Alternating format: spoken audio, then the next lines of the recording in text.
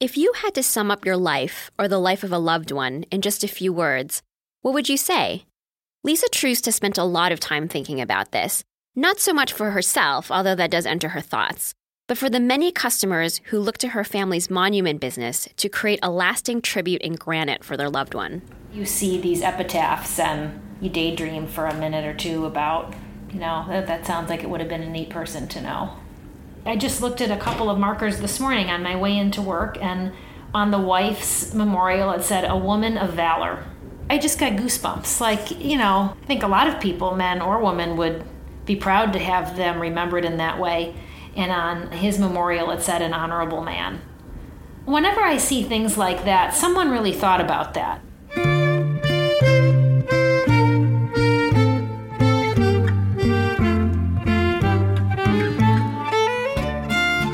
Lisa is the fifth-generation president of the Peter Troost Monument Company, which has been making grave markers, headstones, and mausoleums in the Chicago area since 1889.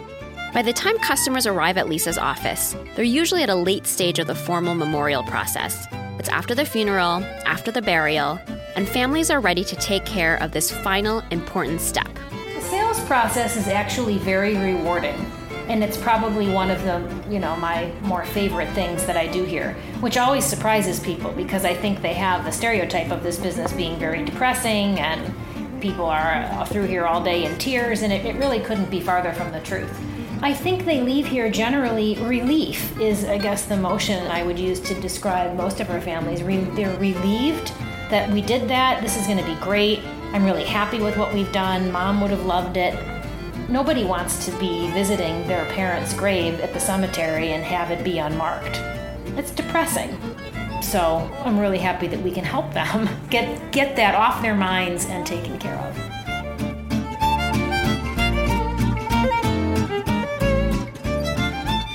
Welcome to The Distance, a podcast about long-running businesses. I'm Waylon Wong. On today's episode, what it's like to sell something that many people would rather not think about, and what longevity means to a business whose product is purchased just once and designed to last forever. The Distance is a production of Basecamp, the leading project management app for keeping everyone on the same page. Last week, another 5,923 companies signed up to run their projects with Basecamp, and you can try it free for 60 days at basecamp.com/thedistance.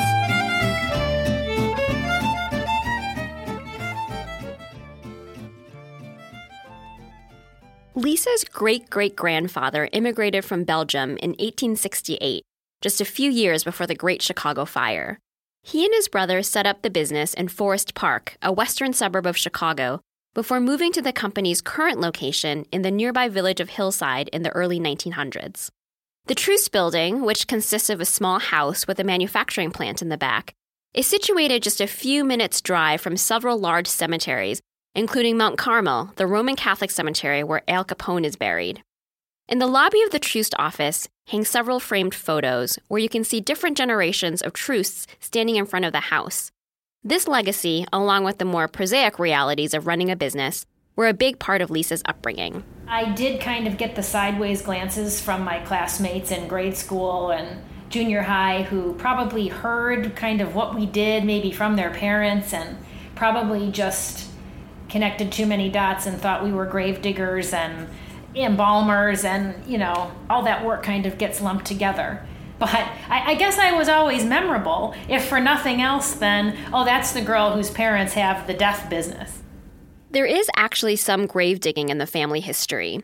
Lisa's branch of the Troosts used to own a cemetery business where her father worked as a teenager. Here's Frank Troost. Maybe I was a freshman in high school and I was assigned to work over at a cemetery we had.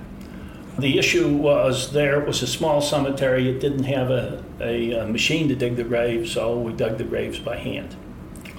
The most memorable part of that was having to dig a grave during a thunderstorm when it was torrential rain and lightning in the sky, and the water is pouring in the grave about as fast as we can pump it out.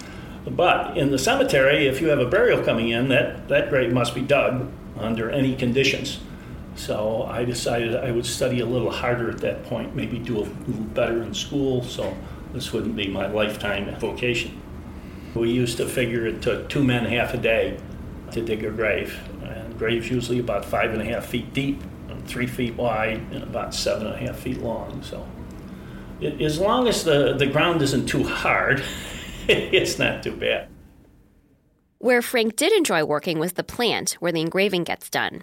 Troost gets its granite from quarries in countries like Denmark, India, China, and South Africa, as well as U.S. states like Georgia, Vermont, and Minnesota. When the stone arrives from the quarry, it's usually already cut to size. Troost focuses on the design and finishing work, like sculpting and engraving. It's been this way for a long time, the quarries handling the heavy manufacturing, and craftsmen at Troost tackling the details. And while much of the design and engraving work has migrated to the computer and other kinds of machinery, some important jobs are still done the old-fashioned way. When there is a marker already in the cemetery and we need to duplicate it, so maybe the husband died and he has a marker, and now the wife has died and they want one for her that looks just like Dad's. So we use this tracing paper. There's a roll of it over there. This blue tracing paper to go out and get a tracing, or we call it a rubbing, of all of the design and lettering work that's on the existing stone. And then it gets transferred onto a stencil that will be used to do the engraving on the new stone. That's pretty much the way that process has been done for the last 100 years. Another trick of the trade? Don't read the names. This isn't so much an emotional safeguard as a practical one. We're really taught not to read the names because people will have unusual spellings and things. So you would usually go from right to left and just look at the letters and numbers to be sure they're the same as on the order. There's actually a whole host of nitpicky considerations when it comes to grave markers or headstones. The font can't be too small, and letters should have wide bars, otherwise they lose definition and can't be read from a distance. Individual cemeteries have their own rules and regulations about things like size and materials and finish. Even within these constraints, Lisa says there's a trend toward greater personalization. Out in the back lot where dozens of monuments are lined up waiting to be installed, she points out a marker for a well-known local businessman whose signature has been reproduced in the stone. We don't want to just churn out things with names and dates for a number of reasons. One, that doesn't do a great service to the deceased. They probably have something more to say for themselves than just my name is blank and I lived this time. But two, it helps us differentiate our product from the person that only knows how to churn out name and dates. And so if I have some creativity, it can be expressed through the monument.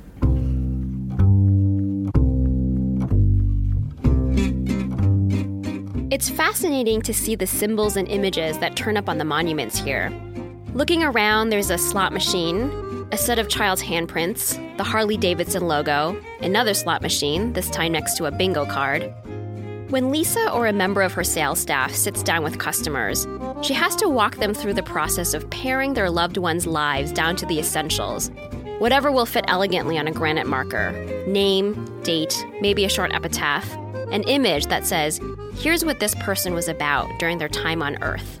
I never will sit down and whip out my book of 700 fonts and say, I'll check back in 6 hours, let me know what you've picked. I'll listen to their story, tell me a little bit about the person, because whatever they're going to mention are going to be kind of the highlights, and then try and guide them from there. So we always have to keep in mind it's a sensitive purchase and not anything that's going to get replaced.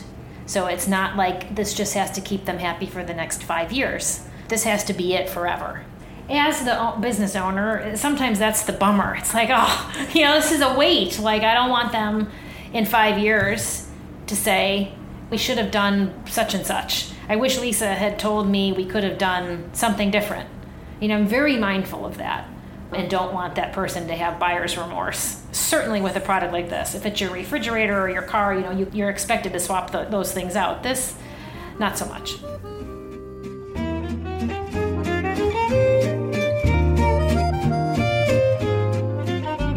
You'd think that because people are passing away every day, Troost business would be secure in perpetuity. But there's been plenty of challenges over the last few decades. Cemeteries have gotten into the monument business, so some of them now compete with Troost. And cremation has been rising steadily in the U.S. The National Funeral Directors Association projects that 48.5% of people will be cremated in 2015. if that projection holds true, this year will be the first that more people are cremated than buried. My dad is fond of telling those that aren't familiar with the business, which is everybody, that 75 years ago there was 80 monument companies in Chicago, and today there's about 4. And where has that business gone? Well, the 4 of us have gotten some of it. The cemeteries that now are in the monument business that weren't back then, they've certainly got a percentage of it. And then there's cremation. Some more people cremate today than they did before, and not all cremated remains get buried in a cemetery. Plus, with society being more spread out geographically now, sometimes just a person dies in one state, that doesn't mean they necessarily get buried there. So I think the business has kind of gone in 100 different directions. The Troosts have also taken their company into new directions.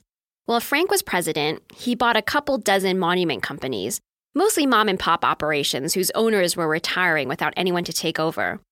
That expansion allowed Troost to have a presence in other states, like Wisconsin, Iowa, and Florida. Frank manages acquisitions carefully, forming relationships with fellow business owners and persuading them that he could carry on their hard work. If you want to expand, if there's other companies in the area that, the owners are getting older and they want to get out of it, then it's you can talk to those people, and if you've had a good relationship with them over the years, they would be inclined to sell you their business when the time came. So I think over the years I must have bought maybe 26 or 27 monument companies that way.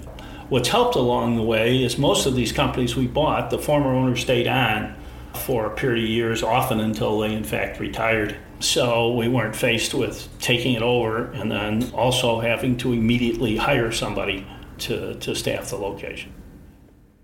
Frank still works a nearly full-time schedule at Troost, but Lisa, who started at the company in 2000 after a stint in corporate finance, took over as president about 8 years ago. She modernized the office, introducing computers and email and voicemail, and she's also pushed the business into other kinds of monuments and memorials. We do some more commercial work now, things like bronze plaques for schools or offices or municipalities or park districts, stone signage, granite benches, veterans memorials, police and fire memorials, things like that help diversify our product line a little bit. We've never looked at it as this is a sure thing. Never, ever. Which also is probably one of the reasons why we're still here, because we're very mindful of, others who would be happy to take us over or take our market share or things like that.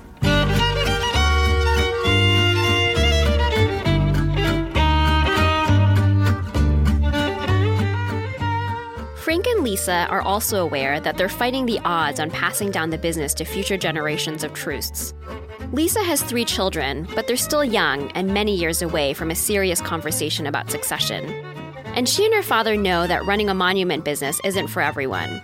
It requires versatility, compassion, creativity, and a love of an industry that's often misunderstood. One trend that Lisa's noticed in her business is that more people are coming in to pick out their own memorials, a customer segment euphemistically referred to as pre-need. You might say that when it comes to the survival of their family business, the Troosts have always done pre-need planning. I can appreciate how difficult it is to keep a business and a family for 5 generations. I think my predecessors benefited by they all had 6, 7, 8 children. So it was a little bigger pool, where in my case, there was just 2. Usually if we advertise for a key position, say sales manager, we'll get 1,500 resumes. Maybe it'll get down to interviewing, seriously considering 100. And with a family business, you're going to be restricted usually to the number of children you have. So instead of a pool of 1,500, you've got a pool of 2. If you're fortunate, maybe 3 or 4. And the odds don't favor something like that working out. I would love for my children to carry on the tradition, but they have to be willing, one, and even more importantly, perhaps able. If I approach them and they're doing other things and I have to prepare the business for sale, I'll do that. We've always, the Troost family members, I think, have viewed their job title less as president and chairman and more as the current generation in charge. And when I'm not the current generation anymore, it will be up to whoever, whether that's a family member or somebody else.